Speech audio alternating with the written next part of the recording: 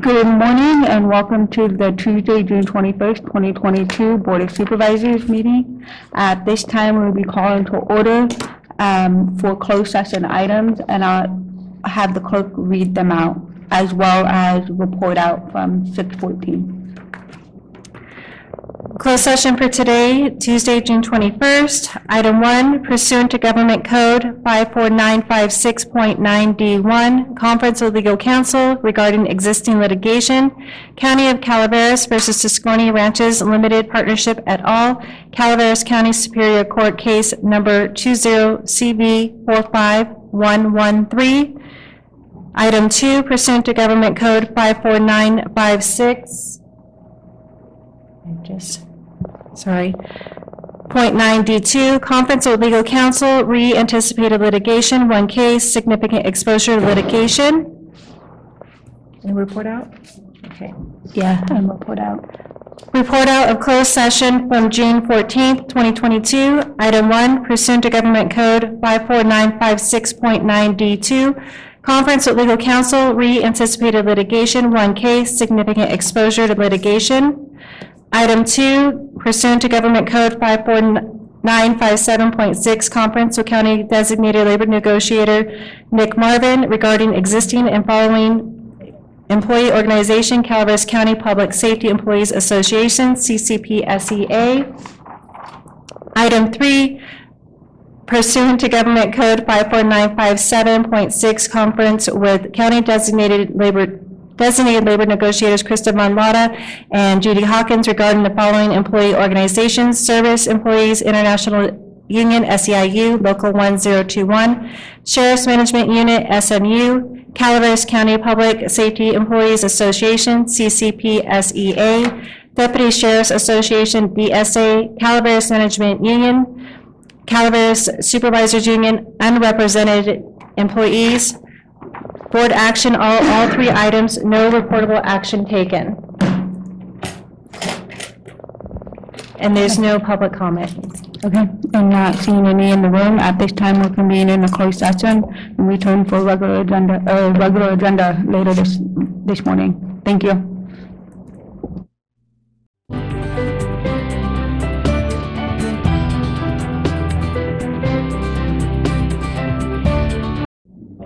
Good morning, and welcome back to the Board of Supervisors. Thank you for the patience. At this time, if you could please stand for the pledge. To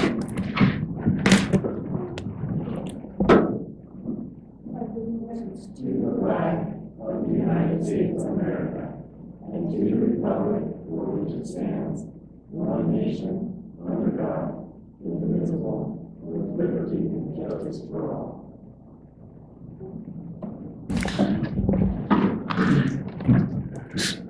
So we do have Supervisor Garamendi with us. He will be on Zoom today joining, and we will be taking roll call votes as a reminder to not only myself, but the board.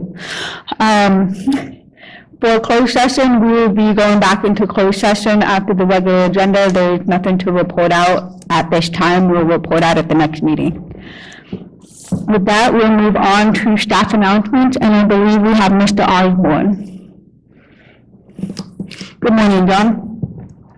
Good morning, Madam Chair and members of the board. I just wanted to provide a quick update in regards to a partnership that we have developed with Hold Your Horses. They're a Type 1 animal evacuation team, and I'm proud and happy to announce after some significant work that we have entered into an agreement with them where they have agreed to come and help us during disasters to supplement our emergency services basis to provide evacuation and management of animals.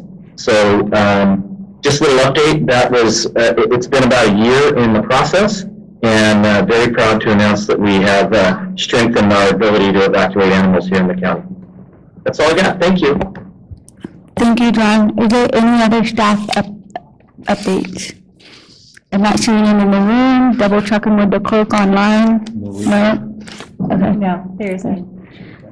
And with that, we'll move on to the general public comment. This is any item of interest to the public that's within the subject matter jurisdiction of the board and is not posted on the consent or regular agendas. They may be addressed during the public comment time. Is there any public comment? And we do have one. Just a reminder, there is a light on the podium that will give you your time. Go ahead. Good morning. Good morning, members of the board. Hope you're feeling well. My name is Joel Pitto. I am the owner of the Gwynn Mine property, and that may be coming to an end soon. But I am here today. Well, first, I see Director Packinger in the audience, and as I criticized his department many times here in front of the board, I'd like to say he solved the problem on Gwynn Mine Road, did a heck of a good job, up to the highest standards that heavy trucks can drive on it without caving it in, and I appreciate that. I'm here today, however, as I participated in your cannabis program and was rejected. I still disagree with the rejection, but I gave it my shot. It was my desire at the time to become legal and in compliance with the state laws. And I paid for 2 permits, beginning with $2,500 payments to the State Water Quality Control Board, times 2. And when rejected, they would not refund the money. They never had to go to efforts on my part. And to add insult to injury, the next year I got a bill for another $5,000 from a credit collection bureau who damaged my credit severely. I did not apply for the next year. There was no reason for them to sic a credit agency on me. But I've been working with them on the mine, the same agency, and brought up the subject of, hey, you guys owe me some money. And I've been working with a lady named Danielle Tiopan, and they're very hesitant to give money back, although some of your people in 2018 were given refunds, but only a selective group. Everyone that has paid into that and did not receive the services should get their money back. And I would like to be directed to which officer in the county could help with that effort. I don't want to have to take it to higher levels and cause ripples for others. Please help. It's $5,000 I need. Thank you. Thank you.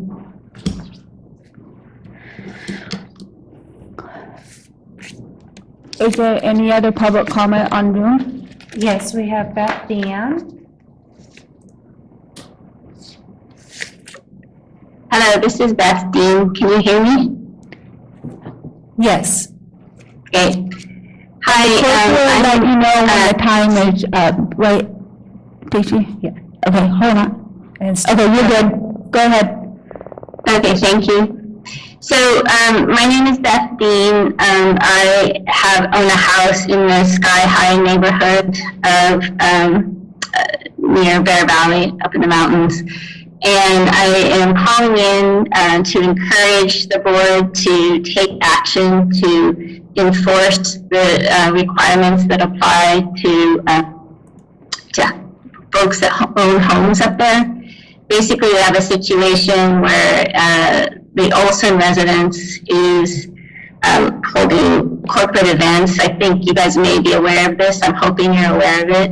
And there's been over a dozen instances where they've basically used their house to hold very profit-motivated events. The problem with this is it's very noisy. They use loudspeakers, have sales meetings outside. It has excessive traffic, and it's just not sort of conducive to a quiet residential neighborhood. They have big fires, which I always question whether it's safe or not. They're outdoors until late at night, often after midnight. It's a very impactful use that is just not compatible. So I'm not sure what the next step is with the county, but I would encourage all of the board members to really think about, taking action on this, because it's just not something that's getting fixed very quickly. So that's it. Thank you for your time and appreciate your efforts to make this a peaceful neighborhood. Thank you. Is there any other public comment online? Yes. Okay. Scott? Yes, hello. Can you hear me? Yes. Perfect. My name is Scott Schriefer, and like Beth, I am a resident of Sky High Ranch. We're on the border of Harris County, bordering Alpine County, up on Highway 4. I am the owner of lot number 55. Expand a little bit on Beth's concerns. The Olson family owns 3 parcels. The main residence is at 751 Edmont Road. The community is zoned single-family residential, and our CC&R also complement that county zoning requirement. The building construction took 3 years, incredibly disruptive, and now there have been 13 documented corporate retreat events in the last 4 years since the construction has been completed. So the community has been impacted for 7 total years. Of the 13 events that have been hosted, the largest event had over 100 people. They regularly bring in small buses to transport them into the community. They rent off-road ATVs, race them around the community. They also have cars, sometimes in excess of 50 cars on property. There's excessive light shed. They have excessive lights that light the property up. The traffic is extremely horrible when they do host events. The family and the employees of the family that run corporate events have threatened violence, harassment, intimidation, have used blackmail, and bring in event security not to protect themselves, but to control the homeowners that are documenting these events. There have been upwards of 35 letters written to the county over the last 4 years regarding the troubles that we're having. There was a petition signed by 57 property owners that went to the Honorable Marita Way.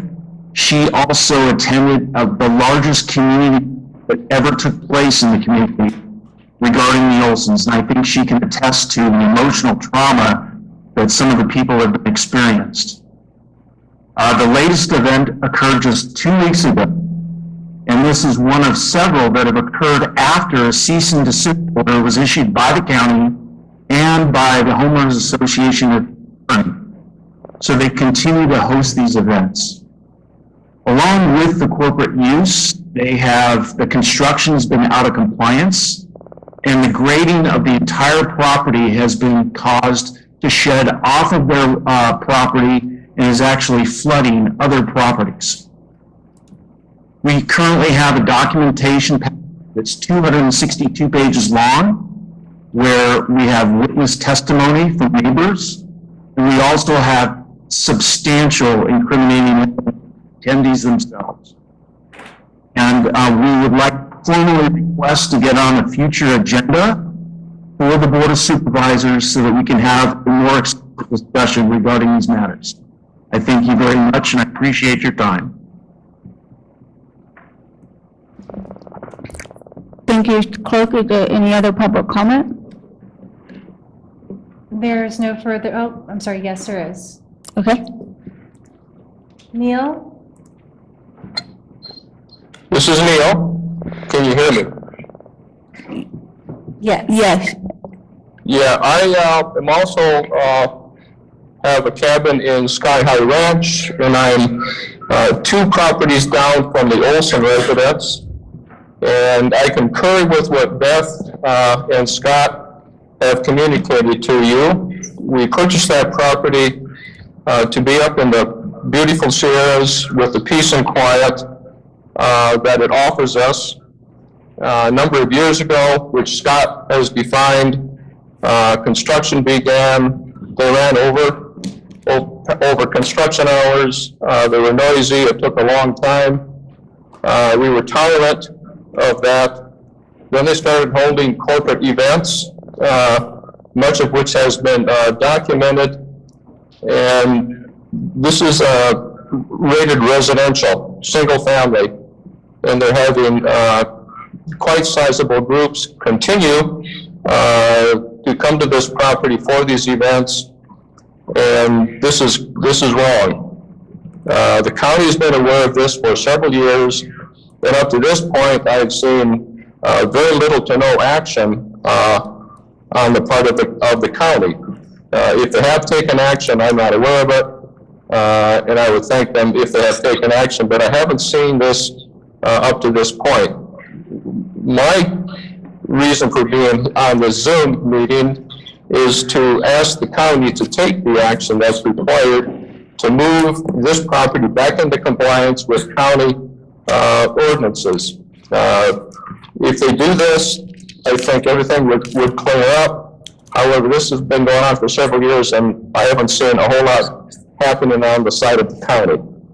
So, again, I encourage the county to address this issue as quickly as they can and solve this problem. I've seen people crying during these events because they can't tolerate what's going on. And this is not good for our mental health. This is not good for what this neighborhood is meant to be. So with that, thank you for listening to my comments. Thank you. Clerk, are there any other online comments? There's no further online comments. Okay. And seeing none in the room, we'll move on to consent agenda. But Madam Chair. before I do that, I think we have some items that need to be addressed on the overall agenda. So I'm going to turn it over to Vice Chair because he has a comment on the agenda. Yeah, I do, on the regular agenda. I'm going to pull item 22 off this agenda today and move it to the July 12th meeting. I will have more information at that time. Okay. Thank you. Yep. Is there any other board member or staff that wishes to make a comment on the overall agenda before I move into consent? Seeing none, I'll move on to consent agenda. There are multiple consent agenda items. Is there any board member that wishes to pull an item? I'm not seeing anything from Supervisor Garamendi. Is there any staff? Well, I might want to pull something from the HSS Okay. consent, just to have Tony speak. We haven't heard her or seen her. She's saying no. Okay, fine, I won't. Okay. Okay, so there's no, just to clarify, there's no consent item being pulled. Is there a motion to approve the consent agenda? So moved. Second. We're gonna have to do a roll call, so clerk, can we do the roll call, please? District 1, Yes. District 2, Yes. District 3, Aye.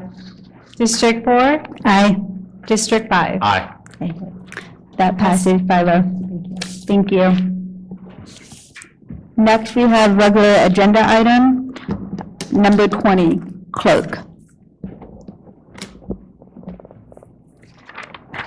Item 20, Agreement, Public Works, authorize the board chair to execute Amendment 5 to an agreement with Doken Engineering, Inc. in an amount not to exceed $4,456,290.82 for the term of September 1, 2018 through December 31, 2023. Mr. Packinger, Good morning. good morning. The amendment before you is to cover the additional expenses for environmental work that is occurring at the Wagon Trail project. There's an extensive amount of work that needs to be done, And this amendment, we hope, should cover those costs. Is there any questions by the board on this item? Seeing none, is there any public comment? There is no online public comment. Okay, and there's no comment in the room. With that, I'll bring it back to the board. Is there a motion to approve agenda item number 20? So moved, Madam Chair. Is there a second? Second. Okay, roll call please for vote. District 1, Yes. District 2, Aye. District 3, Aye. District 4, Aye. District 5. Aye. Passes 5-0. Thank you, Robert. Thank you. Next, we have regular agenda item number 21. At this time, I will turn it over to the clerk to read out. Item 21, action item, economic and community development. Receive a presentation regarding the Central Sierra Broadband Roadmap Final Report and the Golden State Connect Authority activities, and provide direction on next steps, including but not limited to whether to initiate an invitation to negotiate program with internet service providers. That, I believe we have Ms. Galino and Ms. Cruz. We have a few people today. Yeah, we've had quite a few. So who's coming online? Okay, there you are. Good morning. We have Diane Cruz, she's with Neo Connect. She was a consultant that was hired through the Central Sierra Economic Development District, Tuolumne County as the lead, to provide the broadband roadmap, which you saw a draft of in December, and now we're here to provide the final report back. And then following that, I have Barbara Hayes from RCRC to do part 2 of the presentation today. Great, thank you. So I will turn it over to you, Diane. Great. Good morning, everyone. I will go ahead and share my screen. I have a couple of slides that I'd like to share with you. Okay, let me get this ready to go.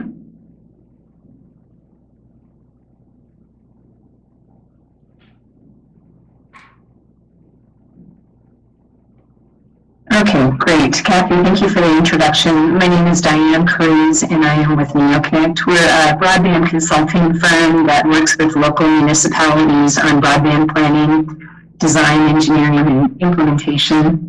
And I just want to say that this is an excellent time to be doing this work, as there is a lot of funding that has been made in response to the pandemic for broadband infrastructure. And so the timing of putting together your roadmap with the funding that's coming available is perfectly timed. So let me go through our findings in terms of the current broadband landscape in the Central Sierra region. We'll talk about where investment is planned to be made and what we are suggesting additional investment could be made in what's referred to as middle mile investment. And middle mile is essentially fiber optic infrastructure that is connecting cities and towns and essentially the supply for internet services. Putting in middle mile investment reduces the cost for service providers, and that provides a potential investment for them to invest into your communities for last mile services. Last mile investment simply refers to fiber that is built to all of the homes and businesses and anchor institutions. So, and then we'll talk about funding and what's available and aligning your needs with the funding. So this is the current landscape in terms of current broadband services. In California, the definition to be served with broadband is at 10 megabits per second in download speeds and 1 megabits per second in upload speeds. And so if we look at Calaveras County, we identified all of the parcels that have a building located on it. And so that's the first column to the left. And there are approximately 6,900 homes that do not have service or have less than 10 by 1 service. And to give you an idea of what that means, most communities are targeting services that are 1,000 by 1,000 megabits per second, or at a minimum 100 by 20 megabits per second. And so 18% have less than 10 by 1, and 82% meet the 25 by 3 standard, 73% meet 100 by 20, and 27%, so it's 73% minus 100 is 27% would be eligible for grants that are targeting services of at least a minimum of 100 by 20. This is a map of the 5-county region that shows the areas that are unserved. So according to the California PUC, the areas that are shown in purple are served with 10 by 1. The areas that are in tan are not served. So those are the areas that we want to focus potential investment to at least get those people that do not have service in we did conduct a survey in this process, and we Are you received, allowed to ask questions during this? I'm sorry, Diane. Will you be willing to take a question on the last slide, Diane? yes, absolutely. I'll be taking a bunch of questions as soon as I'm done. I'll try to wrap this up in about 10 minutes so that we have plenty of time for questions. Go ahead. Okay. So we did conduct a survey during the study, and just under 1,000 people provided responses to the survey. And just very quickly, some of the takeaways from the survey are 36% of the survey respondents stated they either have a home-based business or they're planning to start one. 67% of the respondents had someone working from home during the pandemic, and 76% said that the internet hurt their ability to work from home. Only 13% of the respondents said that their internet was fast enough. There's a number of other takeaways that are included in the report. We felt that these were the highlights of the results. The other important pieces are what would people sign up for, and it sort of gives us an idea of how price sensitive people are. 45% of the respondents said they would choose the very best, 1,000 by 1,000 megabits per second or a gig service for $100 to $150 a month. And then 32% said that they would sign up for 250 meg. So that's important information to share with the service providers as they are planning potentially to co-invest in their communities. There we go. The state has already set aside through their ARPA funds approximately $6 billion for broadband. And they've allocated that $6 billion in the following manner. $3.25 billion will be available for middle mile infrastructure. And I'm going to talk about the middle mile routes that the state has already planned. $2 billion will be available in last mile services. $700 million will be set aside for a loan loss reserve. We did create a broadband czar. And something that Barbara is going to be talking about, there's an opportunity that's available now. It's the local agency technical assistance grant. Each local government can apply up to $500,000 each in planning and technical support to get your projects even further shovel ready. Here's a map of what is being proposed in terms of middle mile investment. So the blue lines that we're showing are the lines that are already existing that are owned by Scenic. Scenic invested in fiber during the 2010 American stimulus program, and they built fiber to schools and libraries throughout the region. And the state of California is planning to invest in middle mile infrastructure, those lines that are shown in pink.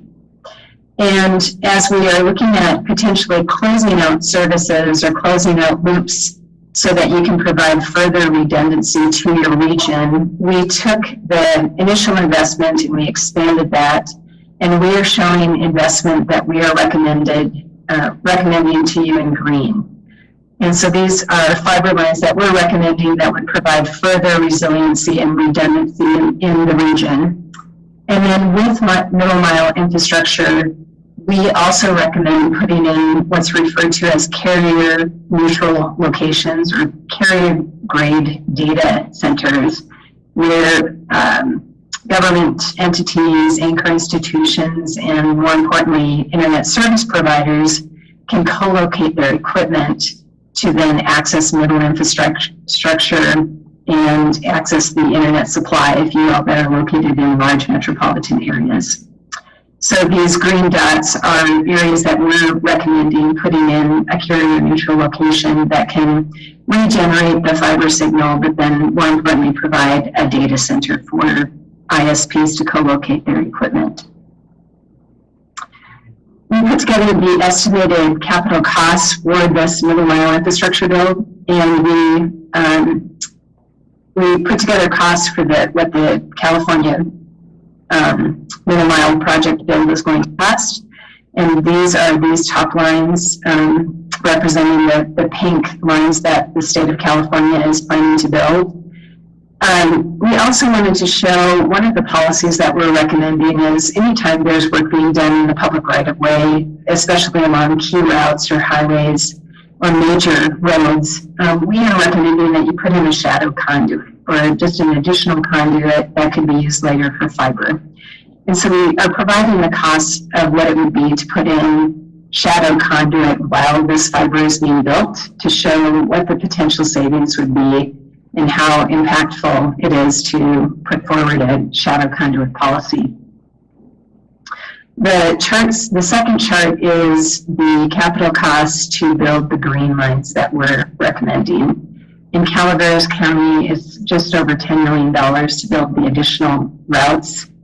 And one thing that I wanted to highlight is it's not necessarily Calaveras' responsibility, if you will, to pay for that. I think that you could put together partnerships with PG&E, with Caltrans, with the ISPs, with other stakeholders in the region to potentially build out further middle mile infrastructure. And so now we get into last mile investment, and last mile is essentially bringing fiber all the way to the home and to the business or to anchor institutions. And these red dots are the households that have a building located on them. And again, you can see the areas that are unserved are shown in tan, and then the areas that are served with 10 by 1 are showing in purple. Now, one thing I want to state about that is that 10 by 1 is a really low benchmark. You definitely want to shoot higher. All of the grant programs are requiring that the infrastructure being put in is capable of 100 by 20. And so there's probably areas that are shown in purple that are eligible for grant funding. And the state of California is doing some additional mapping exercises that will help fill in some of the gaps, if you will, or fill in the disparity between unserved in the tan and what the benchmark is of 100 by 20. We do put together estimates for last mile services, and one thing I want you to not get caught up on is we can change the major assumptions very easily in our construction estimates. It's something that we can put together in just a couple of hours if we want to change the major assumptions of aerial versus underground construction. Many counties that are especially threatened with fire are putting their utilities underground and partnering with PG&E and other utility providers to do the same. So we put together worst case estimates based upon 100% underground construction or nearly 100% underground construction. And one of the things that make these costs very high is that we're in a very rocky and undulating terrain that drives up the costs. And so the construction costs also reflect the current unit prices that we're seeing. Just like every industry, we're seeing inflated prices for labor and materials. So these are worst case scenario, if you will. So our first set of estimates that I'll be showing you is 100% underground construction. We also ran the estimates based upon 95% aerial construction and 5% underground. That's resulting in 70% capital cost savings. A 50-50 split results in about 45% capital cost savings. So that's the highest driver, if you will, of your capital cost for fiber builds. Your trade-off of aerial versus underground is that with aerial construction or using existing utility poles, there are typically operating expenses that are associated with that, and those are in the form of pole attachment fees. And so our next steps that we're recommending is that you sit down and meet with the service providers in the area, see if you can put together some public-private partnerships, some agreements to co-invest in infrastructure, and then a conversation will be with them. Can you absorb these pole attachment fees? Do we want to deploy aerial construction in some of these routes? But that's something that could come along at the next stage, if you will.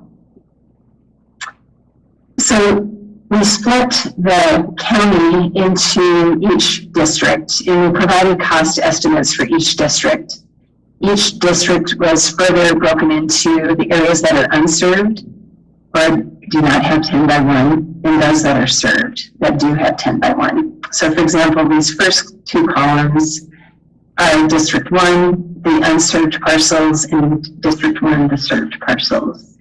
So there are 1,354 unserved parcels in District 1. And here's our plant miles, our major assumptions. This next density of household per mile, that's a really key number to look at. There's 29 homes per mile. When you get into some of the lower numbers, these are harder to build out, more expensive to build out. It's harder to make the business case work. So we definitely want to take a look at these and come up with a strategy to serve the even more difficult areas to serve. We assumed a 45% take rate, meaning 45% of people that have the ability to sign up for service would sign up for service. And then here's the other assumptions that we put together. And then these are the capital costs for each of those various scenarios. So again, for District 1, for the unserved areas, it's about $15 million to build fiber to every home and business in that district that's unserved. District 2 is a huge district, and we further broke down District 2. I'll talk about that in a second. District 3, there's $14 million that could be spent. District 4, $6 million. In District 5, about $1.2 million to build fiber to each home and business within the districts that are unserved. This next slide goes through District 2. We broke those into smaller areas and provide smaller bite-sized pieces, if you will, to build out. And then here are the results for District 2. One thing that we want to say is these numbers seem really high, but also keep in mind that there's a lot of funding that's available. And there's a lot of funding that would be available to your county because about a third of your parcels are unserved. So let's talk about the funding. So there's over $400 billion that has been set aside for broadband funding. And that the first stage of that was through the American Rescue Plan Act. The second part of that is through the Infrastructure and Jobs Act.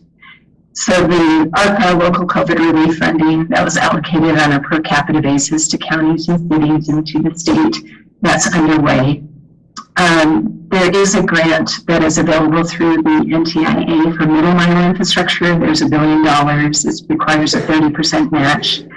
And the due date for that grant is September 30th. And so those green routes that we recommended, that might be a good opportunity for you to apply for grant funding through either the state or the NTIA program to fund that middle mile infrastructure build. There's a capital projects fund that's available through ARPA, and the state of California is getting an additional minimum $540 million. The rules and deadlines for that will be released this year. They haven't been released yet, but we will see those before the end of this year. I mentioned the local agency technical assistant grant that's available now or soon to be released in terms of the rules and deadlines. That's an additional $500,000 that each local government can apply for further planning and technical support. And then coming up next year, there's, as part of the Infrastructure and Jobs Act, there's what's referred to as the BEAD program.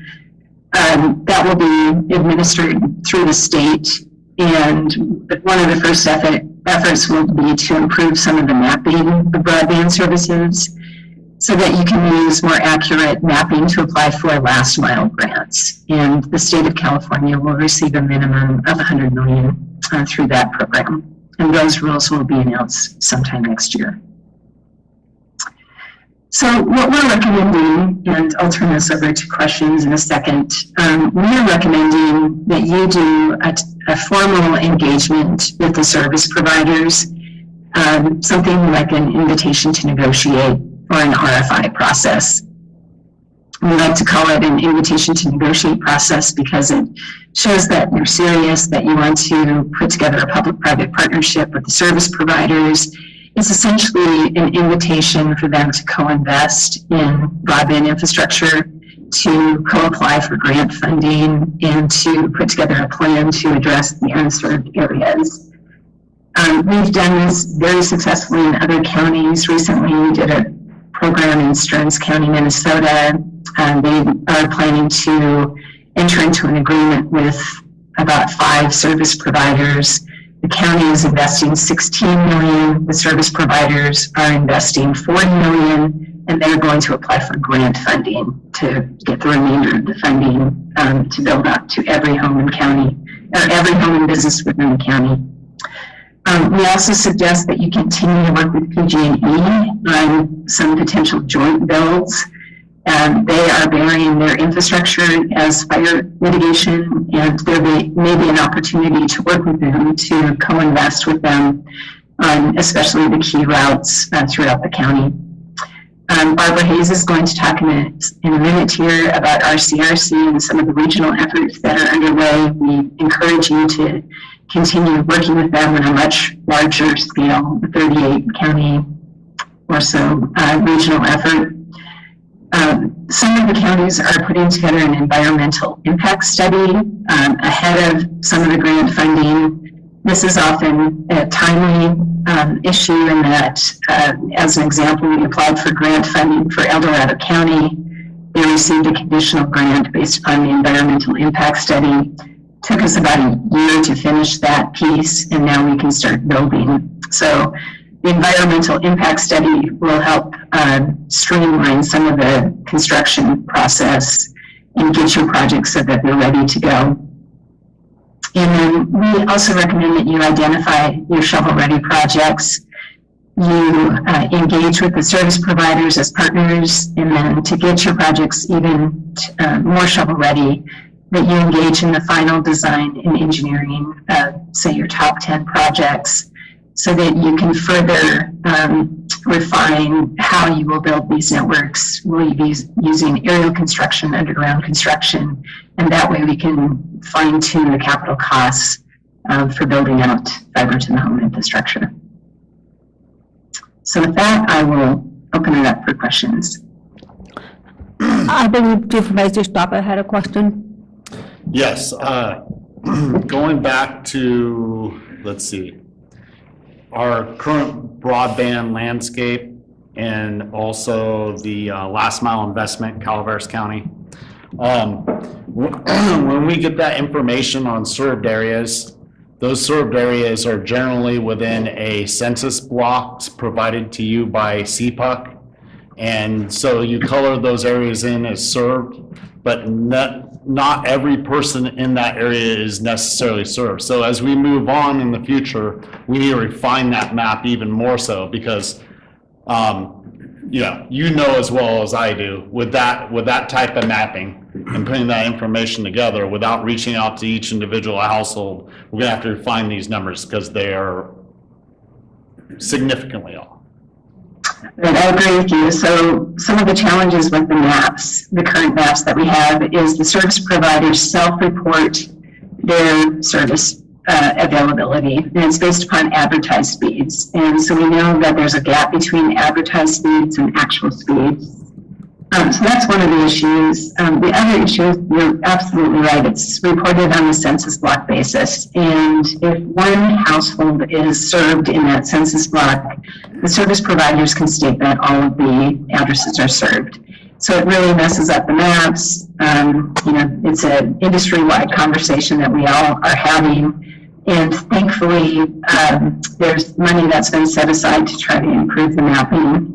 And the grant programs are written in such a way that there's a lot of flexibility that you can show that the area is unserved with other data in addition to the maps that are provided through the FCC or the PUC. Yeah, I agree completely. That's why that potential $500 million is available for refining that map later on through a grant process, correct?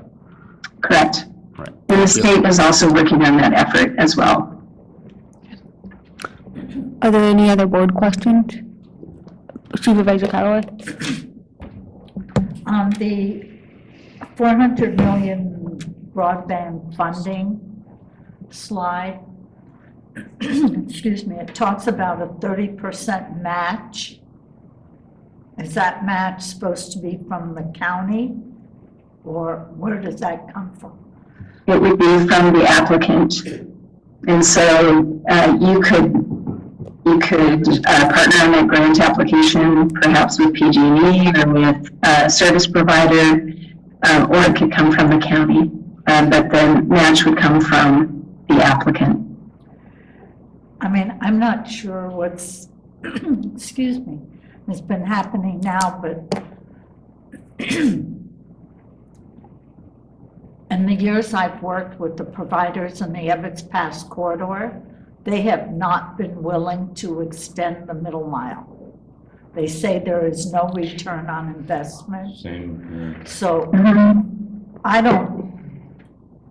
I'm trying to match what I'm hearing them say with a county that can't make a 30% match.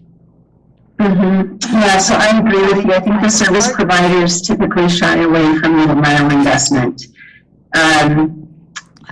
They absolutely need middle mile fiber so that they can access internet supply, and it reduces a lot of their capital costs to potentially build out last mile services.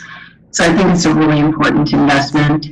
The good news is that the state of California is already planning to invest in Calaveras County, and this middle mile investment, what we're recommending, that may be a long-term play. It may be over the next 10 years that this network gets built. The good news is that the state of California is planning to invest in middle mile infrastructure now. And so there will be ways to get to internet supply and ways of reducing that cost. And then what we're recommending would make your middle mile infrastructure even more resilient, providing multiple paths in and out of areas. If there's a fiber cut or something happens, there's a fire, there's a rock slide, that you have other paths out of that region for middle mile infrastructure. But they're typically longer term investments, and maybe your partners might be other entities like PG&E, or other, potential stakeholders. I can address, I know PG&E has a commitment to underground in the Ebbets Pass corridor, which is, that I represent in Highway 4. They're doing the pole replacement. They are not, every rural community wants the undergrounding. But in place of their doing that, they're doing pole replacement. Okay. And that's what I see happening, at least in my district, which is District 3. So I don't see a partnership with them in terms of undergrounding. So I don't see a partnership with them in undergrounding. I don't see any service providers willing to extend the middle mile.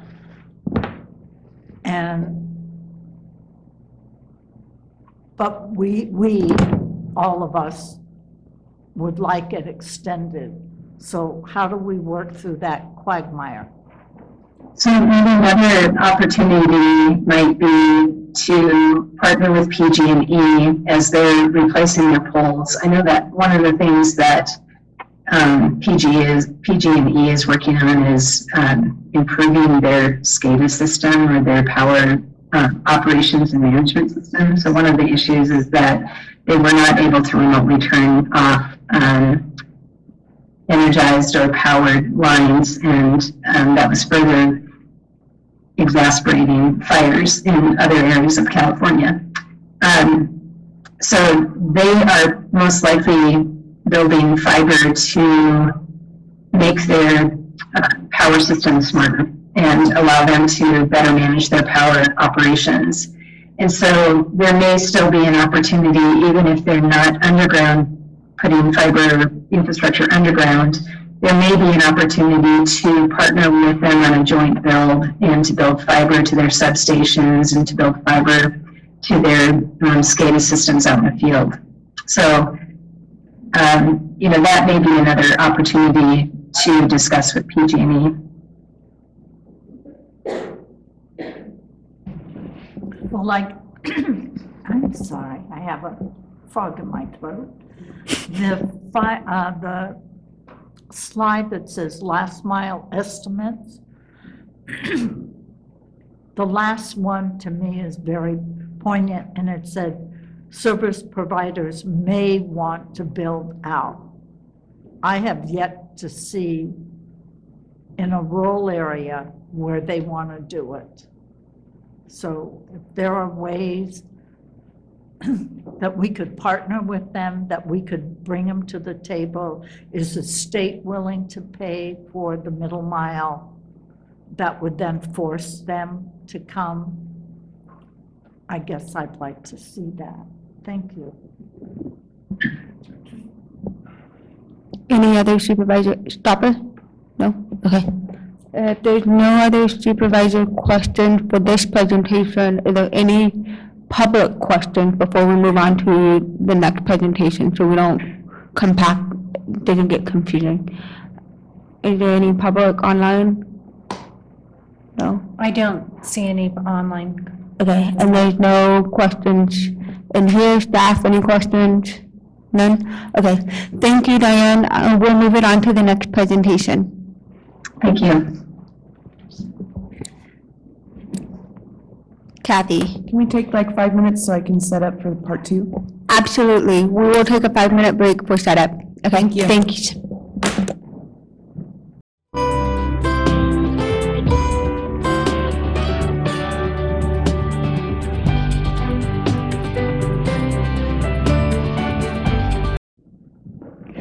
Okay, thank you for that. I'm going to turn it over to Kathy Galino. Hang on just a sec.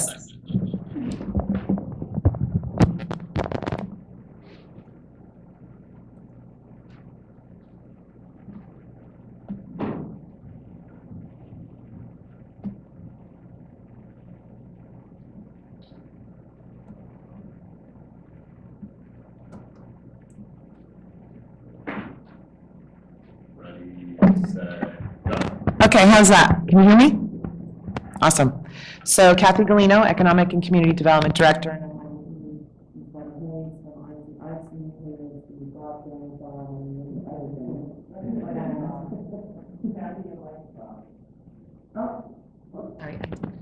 Okay, am I back on? All right. And she's here today to give part 2 of our presentation regarding the Calaveras County broadband strategy and some action items to move forward. So we'll have that towards the end of the presentation. And with that, I'll give it to Barbara. Great, thank you. Welcome. Thank you, everyone. Thank you for having me today. It's an exciting time and an exciting topic to talk about. So I wanted to kind of set the stage a little bit and start broad about RCRC. So my name is Barbara Hayes. I'm the Chief Economic Development Officer. Broadband czar is a big word, or a big title, but I am leading the broadband efforts for RCRC, which is the Rural County Representatives of California. And by way of background, you can see there on the slide, RCRC represents 39 rural counties across California. And I will say your representative on our board is comprised of elected supervisors from each of those member counties, and Supervisor Garamendi sits on that board on your behalf. So RCRC was started as an advocacy organization in the 1970s and has broadened its scope over the years to an entity that also, in addition to a very robust legislative and regulatory advocacy effort, also includes some innovative programs that benefit our member counties. And we deliver those programs through a number of affiliate entities, and that will lead to the next slide, please, Kathy. I wanted to talk today under the banner of broadband about one such affiliate entity that was formed last December. It's called Golden State Connect Authority. And the aforementioned Calaveras County Supervisor, Supervisor Garamendi, sits as chair of this entity. It's comprised at present of 38 member counties, and you can see there's the reference to Solano County. Solano County joined RCRC just a couple of months ago, and on May 24th there, took action at their board level to also join Golden State Connect Authority. And barring any unforeseen circumstances, this Friday at the Golden State Connect Authority board meeting, Solano will be welcomed as the 39th member county of Golden State Connect. So the RCRC and Golden State Connect Authority membership mirror each other. There on the map, you can see the area. Golden State Connect Authority, our program of work is focused in 3 core areas as approved by the board. And I just want to touch briefly on each of the 3 and really kind of land on the 3rd one there for purposes of this discussion. So the first bullet point that you see there is broadband strategic planning. We did, under the banner, again, of RCRC, submitted a grant to the U.S. Department of Commerce Economic Development Administration last September, on September 3rd to be exact, for the purposes of requesting money under an allocation that EDA, the Economic Development Administration, received through the Rescue Plan Act for purposes of developing broadband strategic plans at the countywide level for all of those member counties, RCRC member counties, that opted into the grant. So Calaveras was one of those counties that opted into the grant. And I'm happy, I mean, it's bittersweet. We haven't received final approval on that grant, and here we are nearly 9 months down the road, a lot longer than we would have anticipated and did anticipate before we have received final approval. But that being said, we did on March 16th of this year receive conditional approval for the grant. And just to give you kind of what that means is for the $500 million program for which we applied under at EDA, that EDA received $4 billion in program applications. So we're feeling very lucky that ours was one that was included in that conditional approval process. Quite literally, we should receive approval at any moment on that grant application. The second bullet there is you see capacity building and information sharing. That really goes to building out our website, which we have done. It's goldenstateconnect.org. There's a resource page on there, and there are good resources, particularly around funding opportunities, some of those that Diane mentioned in her presentation. But it actually goes agency down to department level from the state and federal program, and then provides a grid. It's an easy one-sheeter of whether the money's for planning or broadband deployment or device purchase or whatever is needed or questioned. So I encourage you to go to goldenstateconnect.org and look at that resource.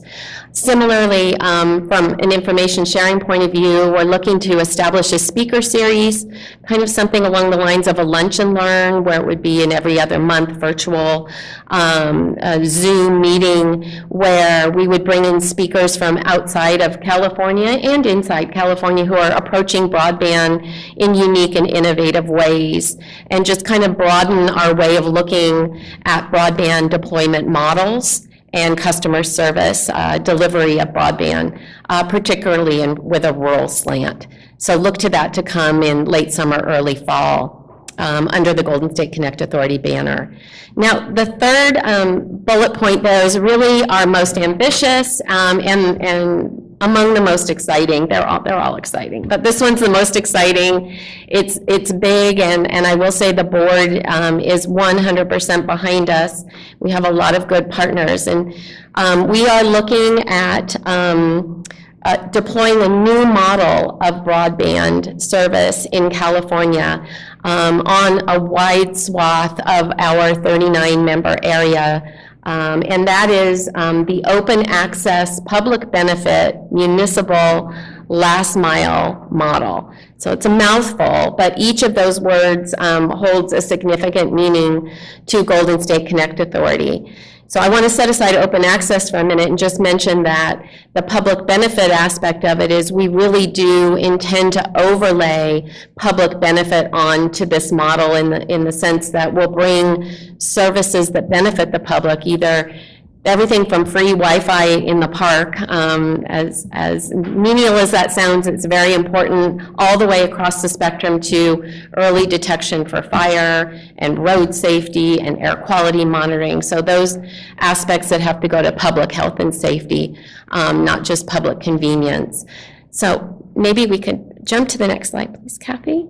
And I just wanted to talk for a minute about what an open access model looks like. And by the way, this is a model that is used for, across the United States, not as broadly known or put into action here in California, with the exception of very small footprints. The city of Beverly Hills has an open access model network. But really outside of California, public entities do have an open access model in existence and have for the better part of a decade. In fact, this was the public municipal open access model was started in the early 2000s in Grant County, Washington, and has subsequently kind of expanded across the United States.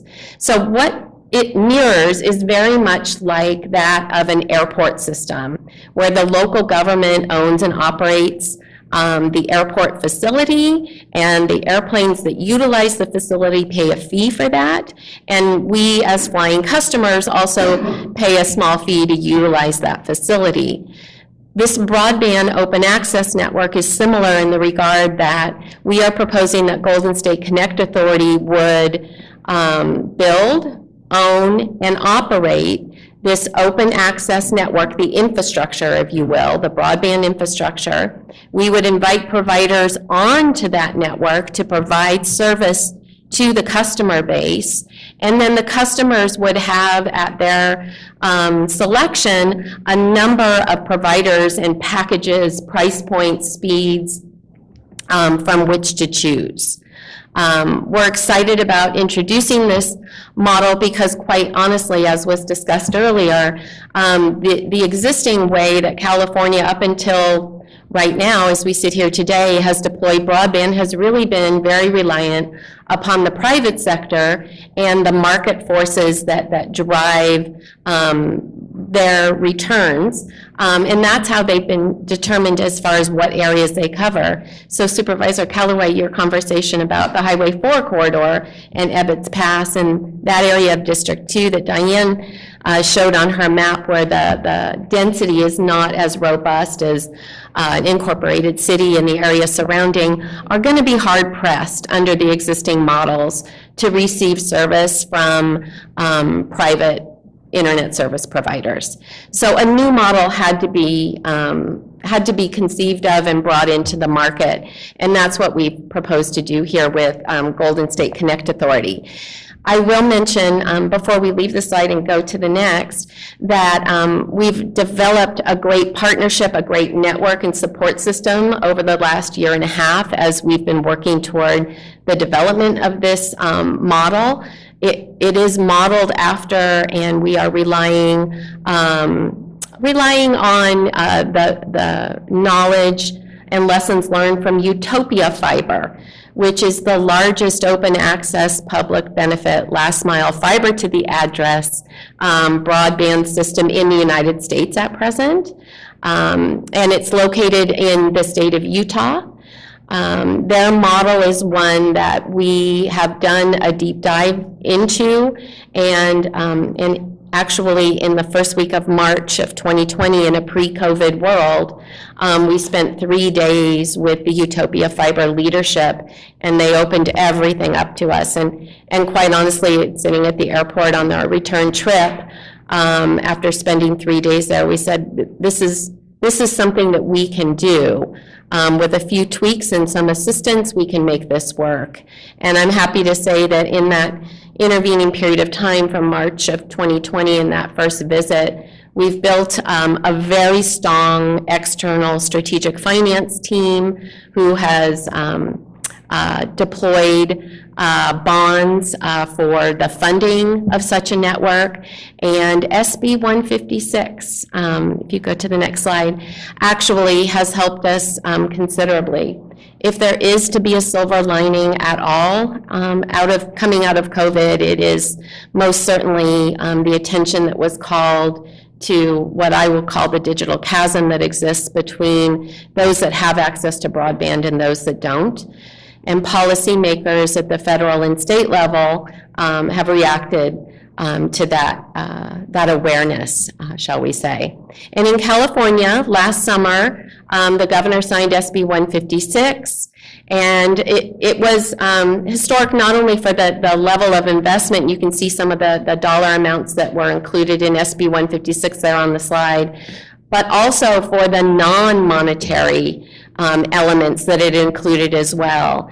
And for the first time in statute within SB 156, local governments were allowed to own, operate, and maintain municipal broadband networks, specifically counties. Counties had not heretofore been named in statute as being able to do so. So we were able to get that language included in SB 156, which opened the door, quite honestly, for a big step forward for the formation of Golden State Connect Authority. Also, and Diane alluded to this, but the creation of the Loan Loss Reserve Fund is something that was very important to Golden State Connect Authority and the manner in which we intend to finance this infrastructure. So if I could take just a minute and talk very high level about what the model looks like, the finance model, is Golden State Connect Authority, being a joint powers authority, will issue bonds on behalf of an identified project area. Those bonds will be purchased by private investors, so we will deploy private dollars to put that broadband infrastructure in the ground or on a pole if needed, but ideally underground, to deliver fiber to the address. This is our priority, with the understanding that not all areas will receive fiber to the address. In some cases, we will need to deploy other types of technology, but it will be connected to a very robust state-of-the-art fiber backhaul where that is necessary.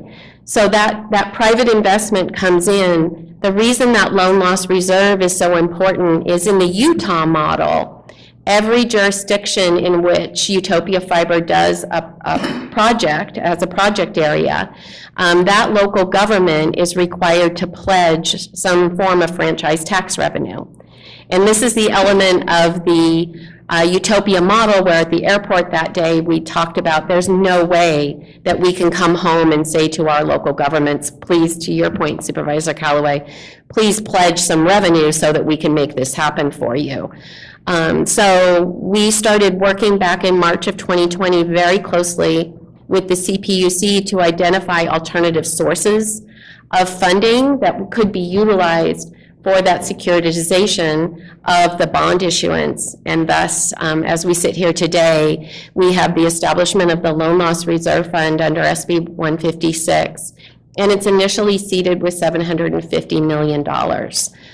So we will, once the rulemaking is completed for SB 1, for the Loan Loss Reserve, which is anticipated to be in Q1 of next year, Golden State Connect Authority intends to utilize those loan loss reserve funds. We will apply for and receive some of those funds, and then we will issue bonds utilizing that loan loss reserve fund as the security and bring those private dollars in to finance our broadband network. Now, that being said, not all of these networks, as we've discussed this morning and you saw on Diane's slides, are financeable completely. Some will require some form of assistance or subsidy to reach the far areas of our member counties.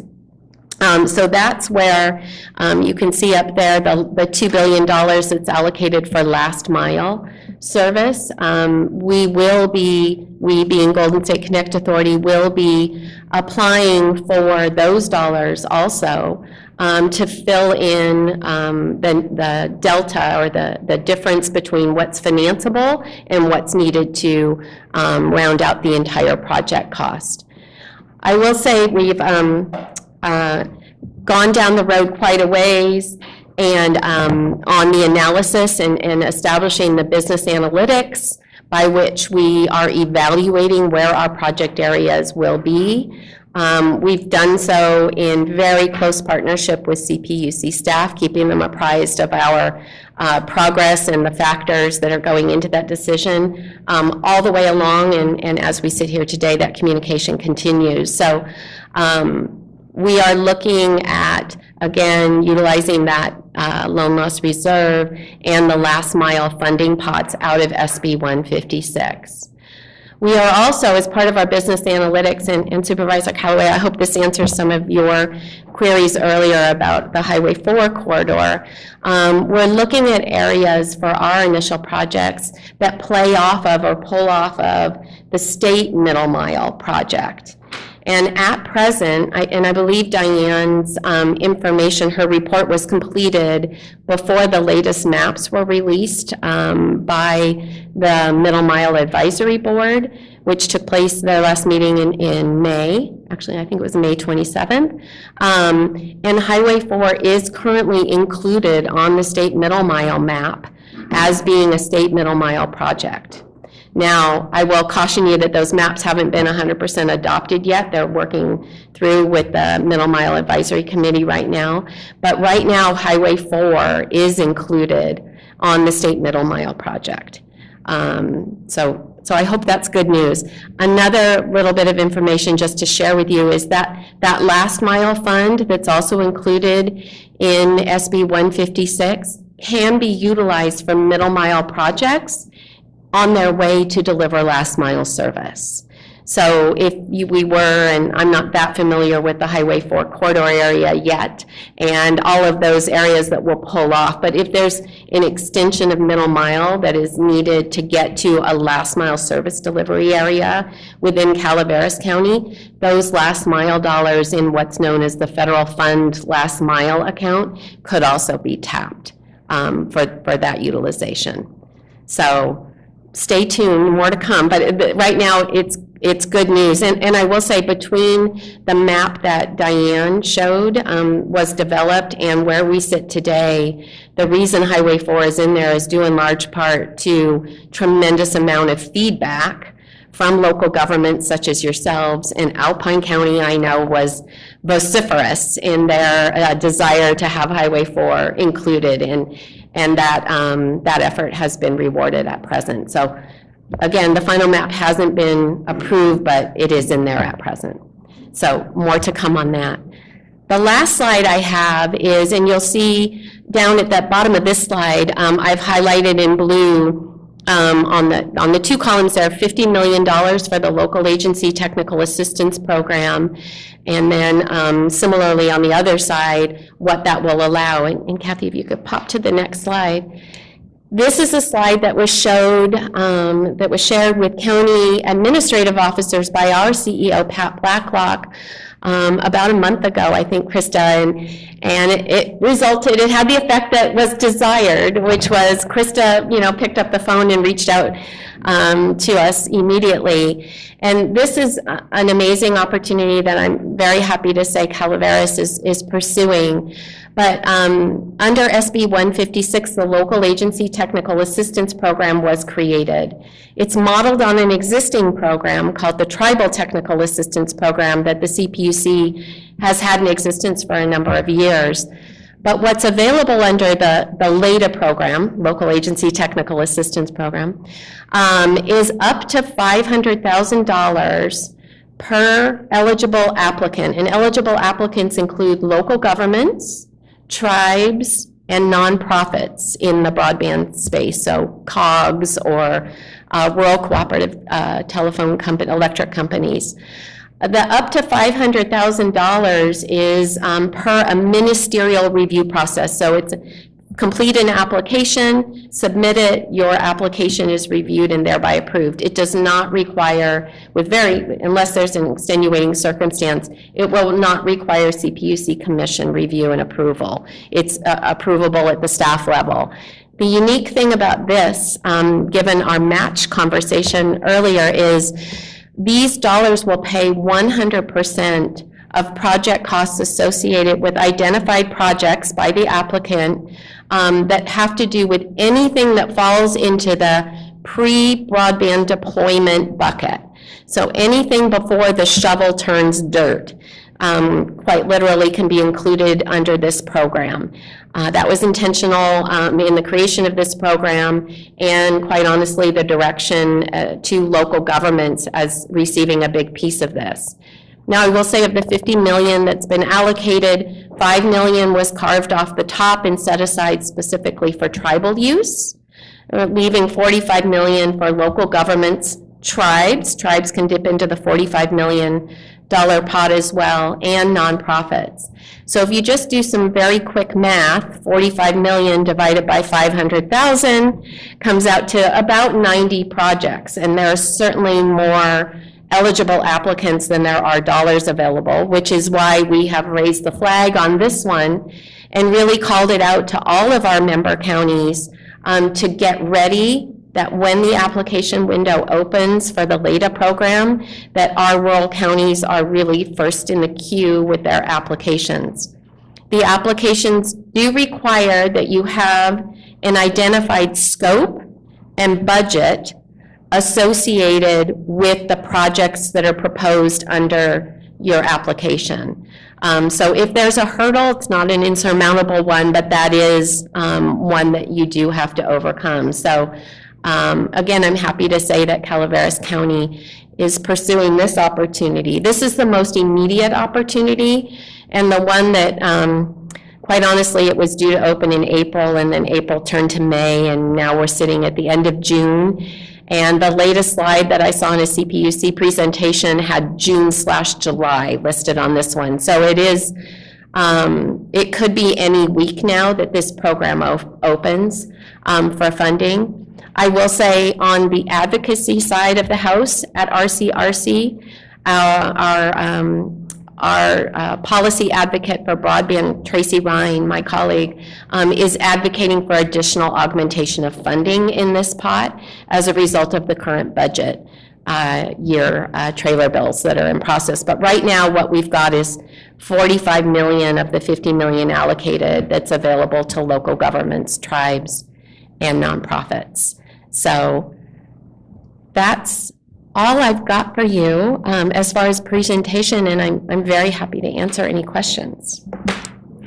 Are there any board members that have any question? Supervisor Callaway. Well, I'm glad when I wrote the letter of support for Alpine. Thank you for Got doing me that. some help. On the landmark non-monetary items slide, it says local governments permitted to own, operate, et cetera. Yeah. That's going into the private realm. So how is that managed? I mean, if we go in and say, okay, we want to have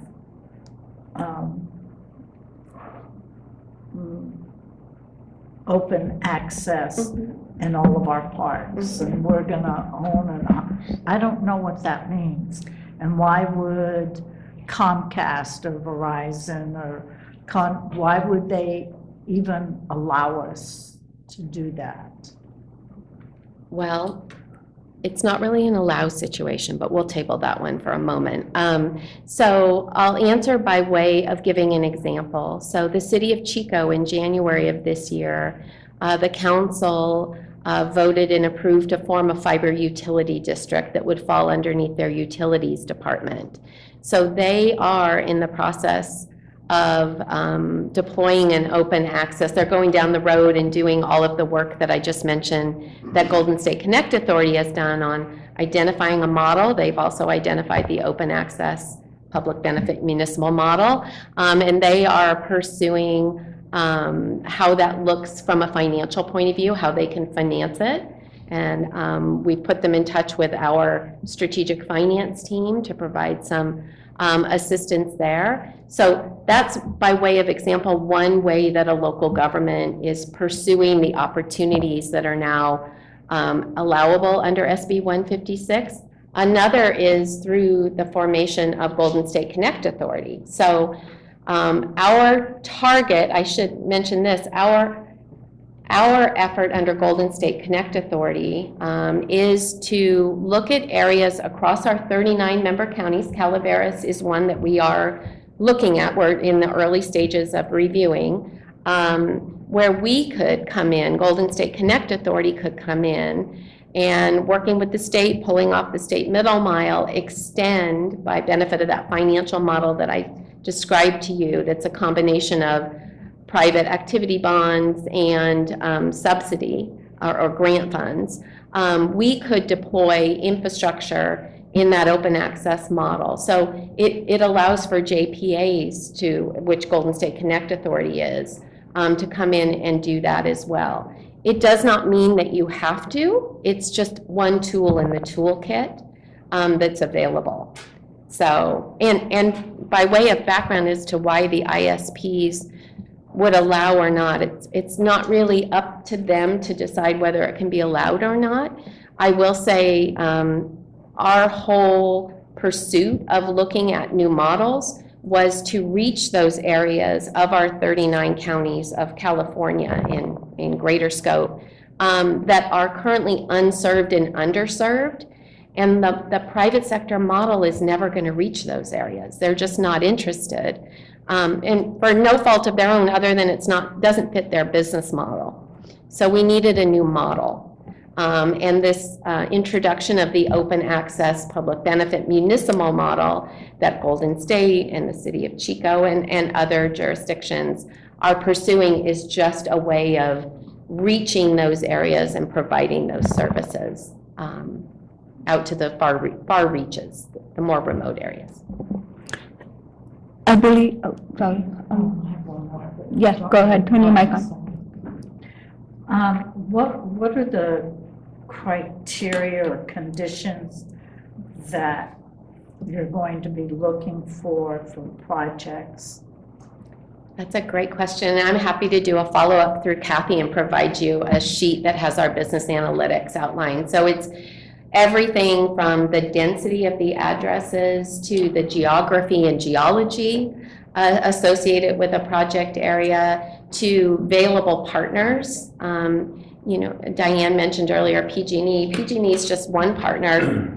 State parks, state libraries, schools are all other partners as well. So Scenic was mentioned earlier.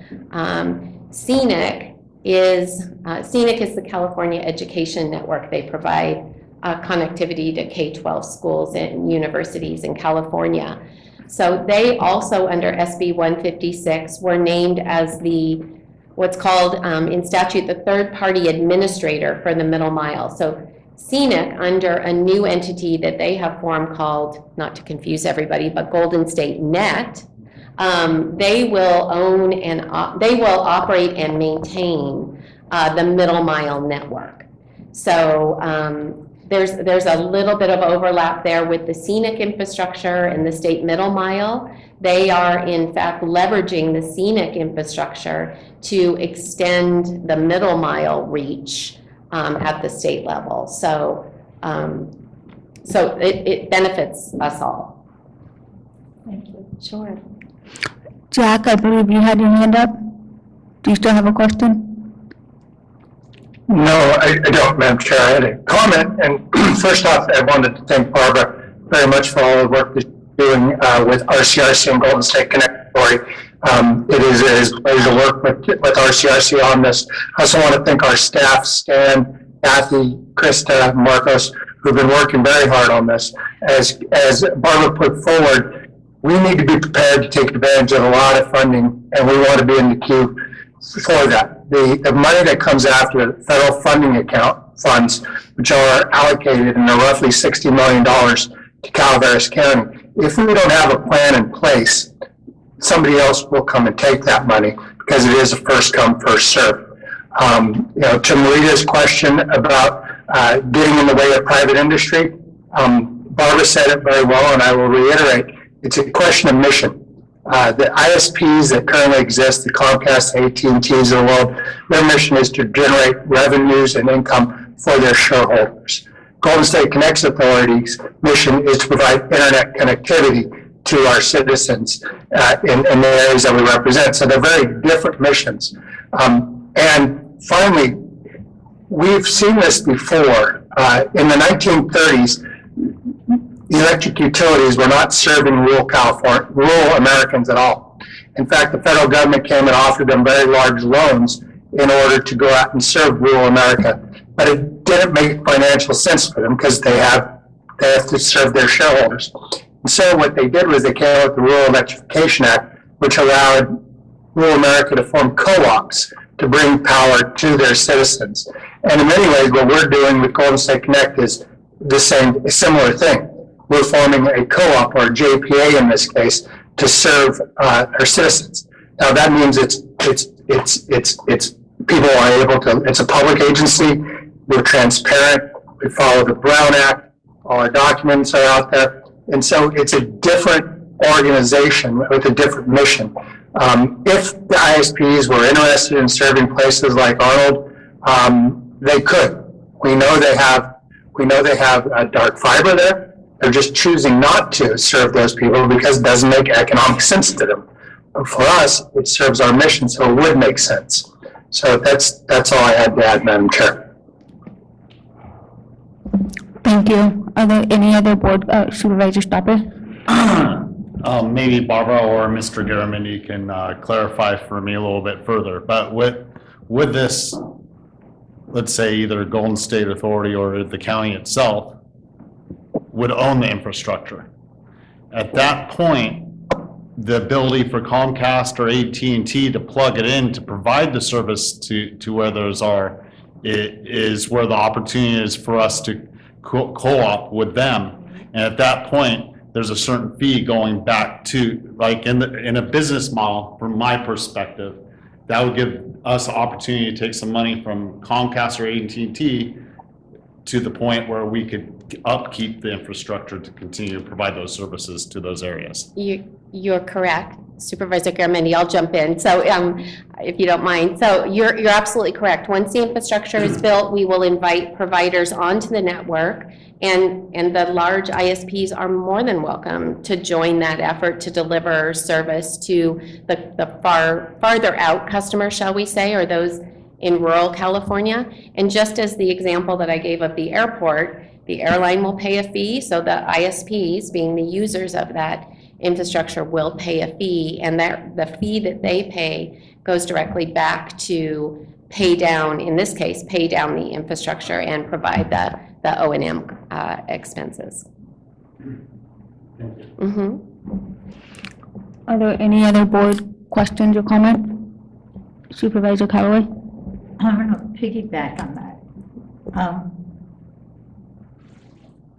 The last mile would then be funded through like Golden State or the county? Is that what I'm hearing you say? So what we are doing at Golden State Connect Authority is we would arrange all of the financing, we would deploy the infrastructure, own, operate, and maintain it. And what it would mean for Calaveras County in this particular model is that your residents and businesses would have a choice of providers from whom to choose. They would, I would say the majority of the addresses would have fiber to the address in Calaveras County, so they'd have a very robust choice of speeds from which to choose and at different price points. So in that model, in the model that we're proposing, we would do so in partnership with any local government, in this case to carry the analogy through with Calaveras County, through the consummation of a memorandum of understanding where the contribution from Calaveras County would be assistance with permitting, expedited permitting. You would be our partner in helping us plan where the routes go to ensure that coverage is provided to all, because that's one of our 4 key principles. So you'd be a partner in it, but not a financial partner. Under the scenario where Golden State Connect projects take place. And I would venture to extend that by way of example. If you, for example, and I'm going to say AT&T only because they're my cell phone provider, but if AT&T covered an area here in Calaveras and wanted to access some of the federal fund accounts through the CPUC when they become available, they may access those dollars as the provider and use them to deploy the network. There's no requirement for Calaveras County to participate in that financially or otherwise either. So in all of these cases that I'm describing with open access, I'm not suggesting that the county itself be the own operator and maintainer or financially contribute. Are there any other comments or questions? I have a couple of questions. Going back to the open access system, how would that work with some of our isolated communities or parks? I mean, we've mentioned, you know, a hub would be the library or park, or even maybe a downtown collective area that our community works at, but some of them are off of these maps. So how would we get that open access to these areas if we're not going to do there's less residents to make sure at this moment in time to fill that gap up? It's just a matter of the technology that's utilized to deliver the service. So they would still be part of the open access network. If they're, I'll use just an example, if we go down a county road and we come to the end of the county road and there's a home that's 10 miles down that road, it's not going to make sense to bring fiber, I wouldn't imagine, down that road. But what we may utilize is some kind of fixed wireless technology. So the fixed wireless technology would be an extension off of the end of that fiber line. And it would deliver you'd have the ability to deliver the same services, just with a different technological application. Okay, thank you for clarifying that. With that, I'm going to move it to public comment if there's nothing else. Is there any staff questions? Dan, I see you. I just want to make sure I give you the opportunity. Okay. Stan's chomping at the bit, no?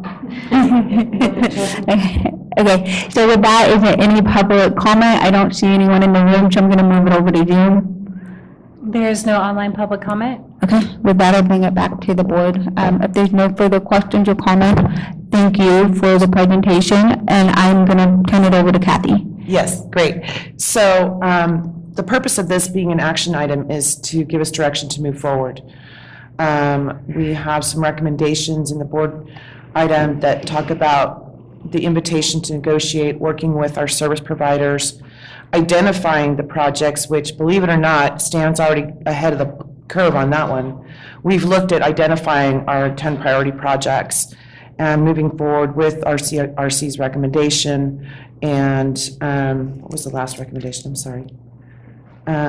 Potentially, so one of the things that I've been looking at is a programmatic countywide EIR. I spoke briefly with county council and with planning, and looking at doing that at some point in the future, like El Dorado and Nevada County have done, would give us a huge leg up. Now, I'm not making a financial commitment at this time. We do have some funding streams that will be coming down, but we may want to look further at targeting that and prioritizing those things going forward. Got it? Okay, sorry. Okay, so it's an action item. Is there a motion to approve staff recommendation?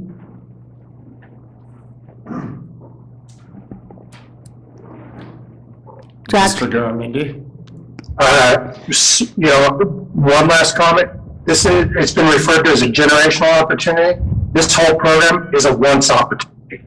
We'll never see this again. So with that, absolutely make a motion. Okay, we got a motion by Supervisor Garamendi. Is there a second? Second. Seconded by Supervisor. What? Huh? A motion for? For staff's recommendation of the action item. There's about 10 of them in the staff. So. There's 4 bullet items. 4 bullets, yeah. So, they are continue working with RCRC on regional efforts, especially last mile infrastructure. Identify 8 to 10 priority projects. Follow up and coordinate with state agencies, including CPUC, Caltrans, PG&E, and others for build out. And then potentially pursue a countywide programmatic EIR. That we still need to get more information on, but I want to be able to pursue looking into that.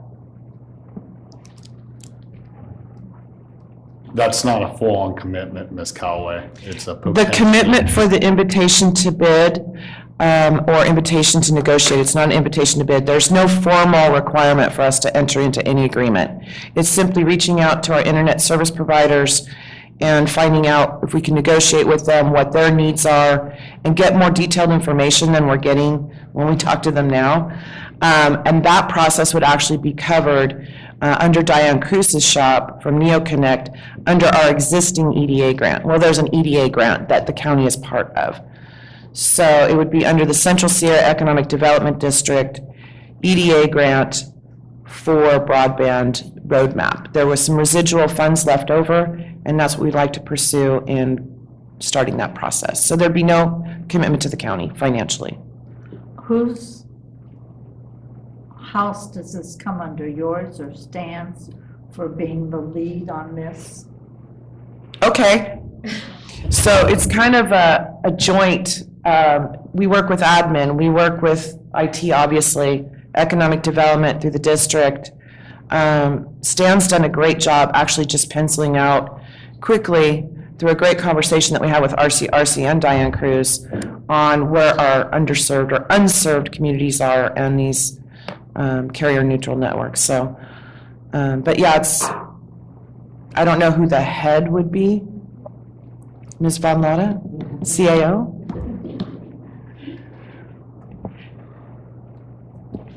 Yeah, we're, as identified by Supervisor Garamendi, yourself, Kathy, Stan, my office will technically have lead here, but the actual boots on the ground and quite frankly, point for technology is certainly Stan Moore.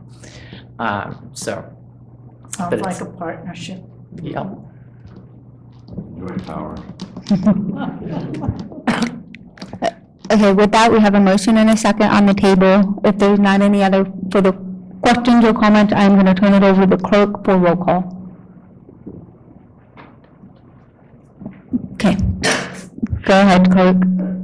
District 1, Yes. District 2, Yes. District 3, Aye. District 4, Aye. District 5. Aye. Okay. Thank you, everyone that came today for the presentation. I really appreciate it. And thank you, Supervisor Garamendi, for your efforts in working with RCIC and Golden State Connect.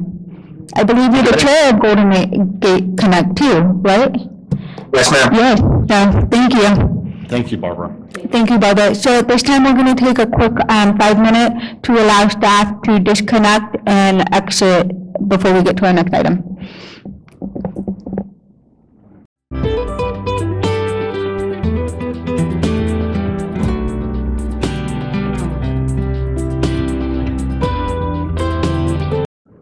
You good? Okay, sorry. Welcome back, and we are on our last item of the day. So we have item number 23. I will ask, as a reminder, item 22 has been pulled and will be in the July meeting, first meeting, July 12th. So with that, please read out item number 23. Item 23, action item, Administrative Office, direct staff to work with board chair to provide an endorsement and quote to Congressman Tom McClintock regarding the Save Our Sequoias Act. So with that, I'm going to move it over to the CAO, Ms. Von Laude. Chair Fallendorf, members of the board. So I believe you were contacted by Representative McClintock's office with respect to a request for an endorsement and a quote of the Save Our Sequoias Act. This act is, for example, big trees. It has many sequoias in it, but it's for sequoia groves. And the idea behind this bill is to present a model that would allow for a multi-interagency coordination to address the sequoias from a scientific and other standpoint, and actually get eyes on them and try and prevent any more harm than these groves have already experienced. And with that, Stacy, can you pull up the 2 quotes? And if I may, on page 8 of the bill, there's 38 pages. On page 8 of the bill, it is mentioned in section 1819, the state of California representing Calaveras Big Tree State Park. So the bill does cover state land. While it is a federal bill, it is covering the state land. So anyways, thank you. I just wanted to make sure, because that was a confusing, that is confusing with the title of this. Oh, and I should also mention that these quotes were prepared in coordination with our federal advocate, Mia O'Connell, who is also recommending that we endorse this bill. So Mia has been working with Kyle Campbell out of Congressman McClintock's office, and the bill is sponsored by, it's a bipartisan bill sponsored by McCarty and Peters, both from California. So the 2 quotes you have in front of you up on the screen is options that Mia has put together for us for consideration. It was not in the board packet, and I apologize for that. We were working over the weekend on this. So these are just ideas, and if there isn't huge modification from the majority of the board, I'm requesting to work with Krista and Mia on submitting one of these for the congressman to utilize in his support on the bill in DC. Just another added to this, the deadline is today, unfortunately. So we do need to make a decision. It was a short one-way, but the congressman staff was understood that I wanted to bring it to the board as a whole to get the blessing before we submitted it. So I would like to end today with a majority support. Supervisor Callaway. You totally have my support. Thank you for bringing it. Calaveras Big Trees Association has been actively lobbying for funding to protect the giant sequoias in Big Tree State Park. We've been, I say we because I'm on their advisory board. they have been doing some prescribed burning to save the giant sequoias. There is not enough funding nor staff available to speed up the 5-year plan. And if this in any way will help with the Calaveras big trees, I would totally support it, and I would definitely edit. That first sentence goes on and on and on and on. But outside of that, is this going to be a letter to? No, it's just going to be a quotation. We're going to be it's not in a letter with the quotation, basically, Congressman, on this date, the board authorized this endorsement for you to utilize on the floor. And Stacy and I can work on that. That's good. It needs some work, but yes, totally. Okay, so of the two options, I understand, the first one does need to clean up. I think the congressman would like to read less words, for sure, but we want to give some teeth to the endorsement as well. Supervisor Stopper. I'm in preference as short and sweet, especially on the Congress floor, so. Okay. I would assume that's option 2. Yes.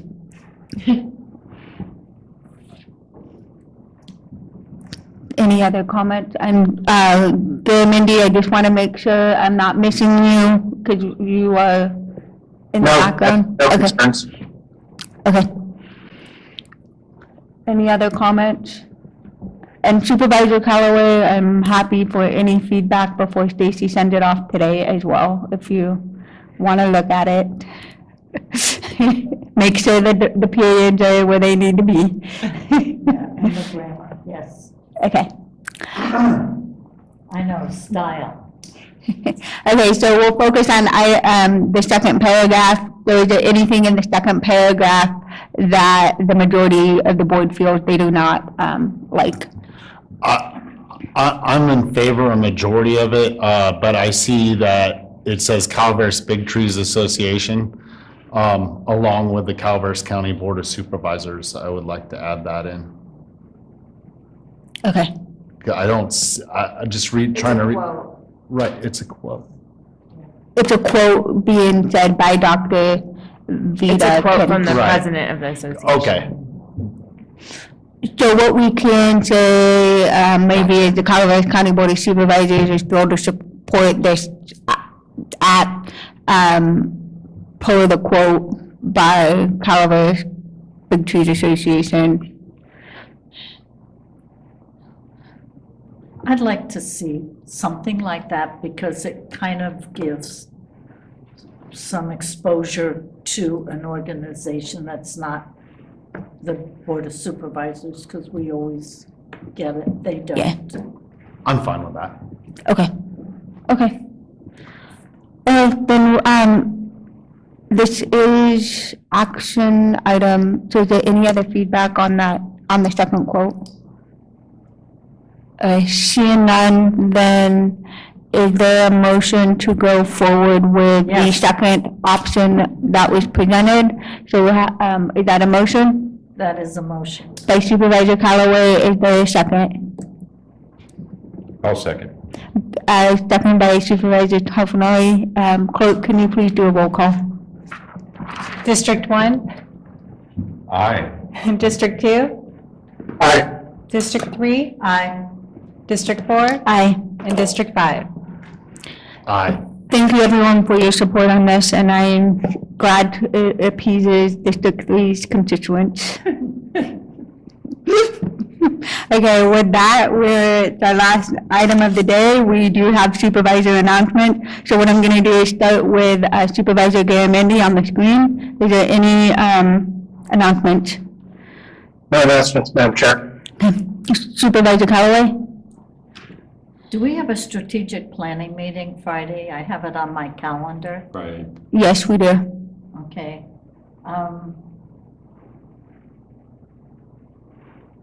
On Saturday, the Douglas Flat Community Center will be having a fundraiser to help support the Douglas Flat School. I'll be there, thank you. That's all. Vice Chair? I have nothing to report at this time. Supervisor Stop, oh, sorry. Once it's been, do we have a Hardwood Advisory Committee meeting this week? I believe it's Thursday. It didn't populate on my calendar, but I do remember seeing the email come across from Ms. Fowler. Yeah, so let's see, tomorrow, Fish and Game Commission meeting. Thursday, Central Sierra SEDS kickoff meeting in the morning, then special Central Sierra Economic Development District Board meeting at 10 a.m. following up the SEDS meeting on Thursday, and then a little bit later, our Hardwood Advisory Committee meeting, and then we'll see each other on Friday. Just, a reminder, we do have, thank you Supervisor Callaway, we have strategic planning on Friday with board and staff. For the month of July, reminder there is no COG meeting, will be, the next meeting will be in August. And next week, there is a GSA meeting with, on the 27th, right? Unless that changed, okay. So with that, that's all I have to report. With that, we'll convene in the closed session. Thank you, everyone. See you in July. Yeah, bye.